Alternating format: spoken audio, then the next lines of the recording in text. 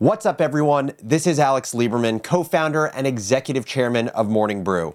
Welcome back to Founders Journal, my personal audio diary, where I give you, the business builder, the tools you need to think better in order to build better, whether that's building a business, a team, or a new product. This week on Founders Journal, we're doing things a little differently. We are dropping a mini-series about dealing with conflict. We're talking about everything from respectfully disagreeing with your manager to mediating conflict and navigating competition. This week's episodes can serve as a guide to handling uncomfortable situations in a corporate setting and beyond. That means instead of just one episode, Monday, Wednesday, and Friday, this week we're giving you two. A new show that you won't want to miss, plus a classic episode you maybe haven't heard before. If you haven't listened to today's classic episode, go back and check it out. Now, I am giving you a playbook to handle big disagreements at work. Let's hop into it. Disagreements happen at work all of the time, like literally every day. From co-founder arguments about equity and strategy to co-worker misalignment about ways of doing things, disagreements are a daily occurrence in everyone's career. Yet, most people hate disagreements and they avoid them at all costs. People fear confrontation, they fear tension, and they're afraid of hurting others' feelings. And for the longest time, I was one of those people. But one thing that I've noticed about the most successful people that I know is that they have built up the very necessary muscle of disagreeing often and disagreeing well. Let me break down the two-part playbook to embracing big disagreements. Part 1, know the ground rules for good disagreement. There are 6 steps or 6 ground rules, and I'm going to go through all 6. But to give you the list, the first is expect disagreement to happen. Second, eliminate emotion. Third, be long-term aligned. Fourth, time is your best friend. Fifth, set the stage. And sixth, don't force agreement. Let's go from the top. Ground rule number 1, expect disagreements to happen. Big, ugly disagreements happen when things bubble up. And things bubble up when you try to avoid confrontation. By expecting disagreements to happen, you embrace them frequently. And by embracing them frequently, you avoid the big ones from happening altogether. Ground rule number 2, eliminate emotion. As Ray Dalio, who's the co-founder of Bridgewater Associates, a billionaire investor, as he says, we all have 2 yous. You have the higher level you, which is the one that is thoughtful and logical. It's the you that seeks truth. And then we have a lower level you, and that is the more primal you, the reactive and emotional one, the one that seeks victory. To disagree well, you must quiet the lower level you and allow the higher level you to be in control. Ground rule number 3, be long-term aligned. It is so much easier to handle disagreements when you are on the same page with the person you're disagreeing with. You need to have the same vision for the business, the product, or the team you're building out. And you need to have the same goals that are to be achieved by the decision you're making. Long-term alignment makes short-term disagreement so much easier. Ground rule number 4, time is your best friend. So there's this thing called the Seinfeld rule, and I'm not sure if you've heard of it, but basically it's how Jerry Seinfeld would treat his joke writing process. And the first time I heard about this rule was when Seinfeld was being interviewed by Tim Ferriss.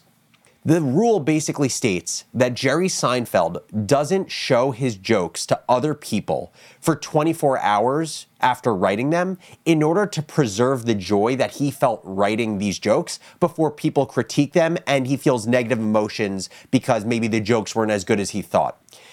It's a different context, but the Seinfeld rule can be applied to disagreement as well. And so the way that I think about it is disagreement is generally a very high emotion occurrence, right? Emotions run high because the lower level you seeks to be right and feels a certain type of way when someone is challenging your ideas. In order to allow your emotions to subside, separate your disagreement from the decision you need to make for at least 24 hours, aka the Seinfeld rule, in order to let emotions be removed from the equation. Next up, ground rule number 5, set the stage. To disagree the right way, you need to set up your environment in the right way as well. That includes 3 things in my mind. First, lead with curiosity to uncover your own blind spots. Second, changing your mind should be welcomed and celebrated. To me, this is a huge one because most people feel like they are losing or that people are losing confidence in them if they decide to change their mind, and it couldn't be farther from the truth. And third, disagreement is about attacking ideas, not attacking people. And finally, ground rule number 6, don't force agreement. You see, the point of disagreement is not to ultimately agree. You don't have to come to consensus. Instead, it's to gather information, weigh risk and reward, and come to a final decision. But a final decision does not equal agreement, and that is absolutely okay. You don't have to make a decision where everyone agrees, but it has to be done so in a respectful way where there is clear direction. So now you have part 1, which is basically setting the ground rules for good disagreement. Now let's talk about part 2, which is basically your playbook or the steps that you need to go through to disagree well. There's 6 steps, like in part 1. I'm going to just quickly hit on all 6, and then we'll walk through each one.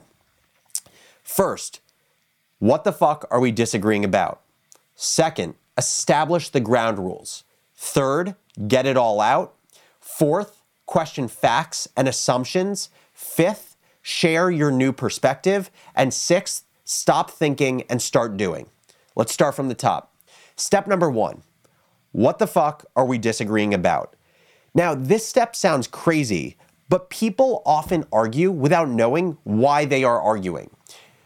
Generally, people argue because they feel like it's a strength to have a strong opinion and then preach that opinion to the world for other people to follow. That is the exact wrong reason to have a strong opinion. To have a good disagreement, you must know you are disagreeing about the same thing with the person you're disagreeing with. Step number 2, establish the ground rules. Before you start the disagreement, you need to know the ground rules for disagreeing so it is respectful and it is productive. That is basically everything I talked about in part 1. So if you want to establish the ground rules in step 2, just revisit that part. Step number 3, get it all out. Remember, the goal of disagreement is to understand the perspective of others to improve your own decision making. During this step, everyone involved should share their opinions or the decisions they think should be made, facts, assumptions, and the risks if their decision or opinion ends up being wrong. And that leads to step number 4, which is to question facts and assumptions. Now that you've allowed the person you're disagreeing with to lay out all of the facts, assumptions, and information they're operating with on the table, it's now your opportunity to question those facts and assumptions. And you're not questioning them for the purpose of attacking them or attacking their ideas. You're questioning for the purpose of curiosity to fill in your own blind spots. And there are basically 3 possible things that will cause any disagreement that you have in the workplace. The first is that the person you're disagreeing with is operating with a different set of facts.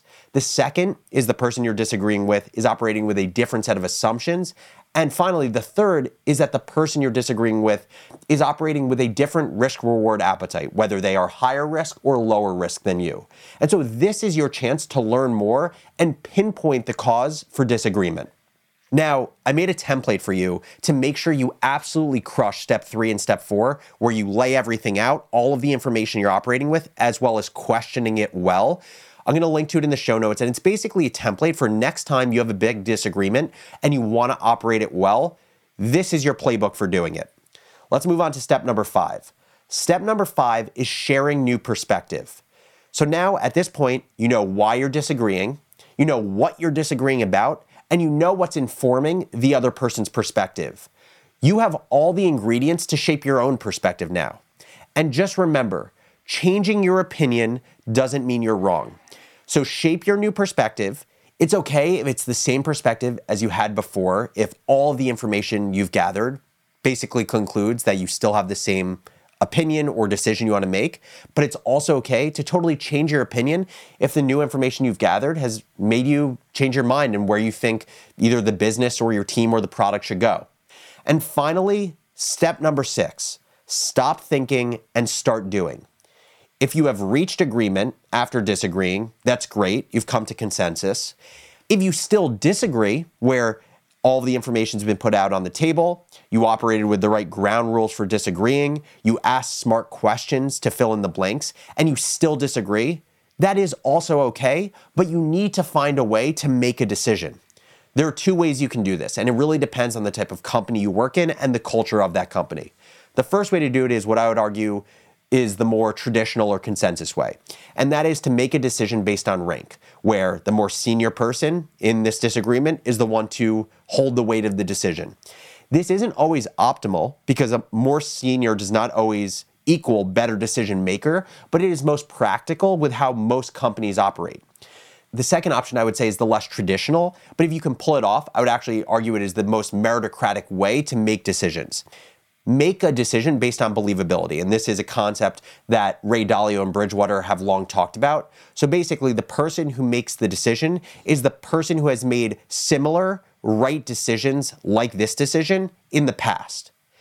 And that, my friends, is how to disagree often and how to disagree well. It is such an important skill. We literally disagree every day, or we should be disagreeing every day. It is so natural, but we never work on building up the skill. This is how you can start doing that.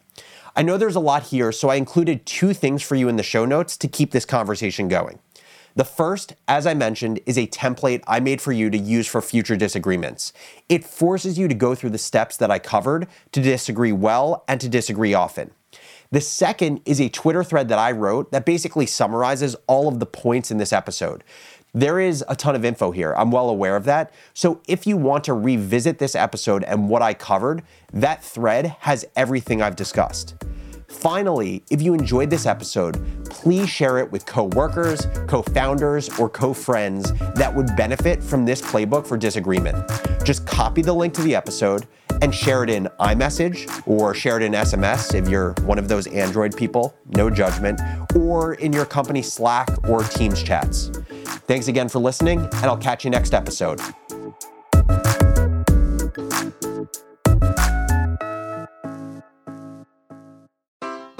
Take your business further with the smart and flexible American Express Business Gold Card. It offers flexible spending capacity that adapts to your business.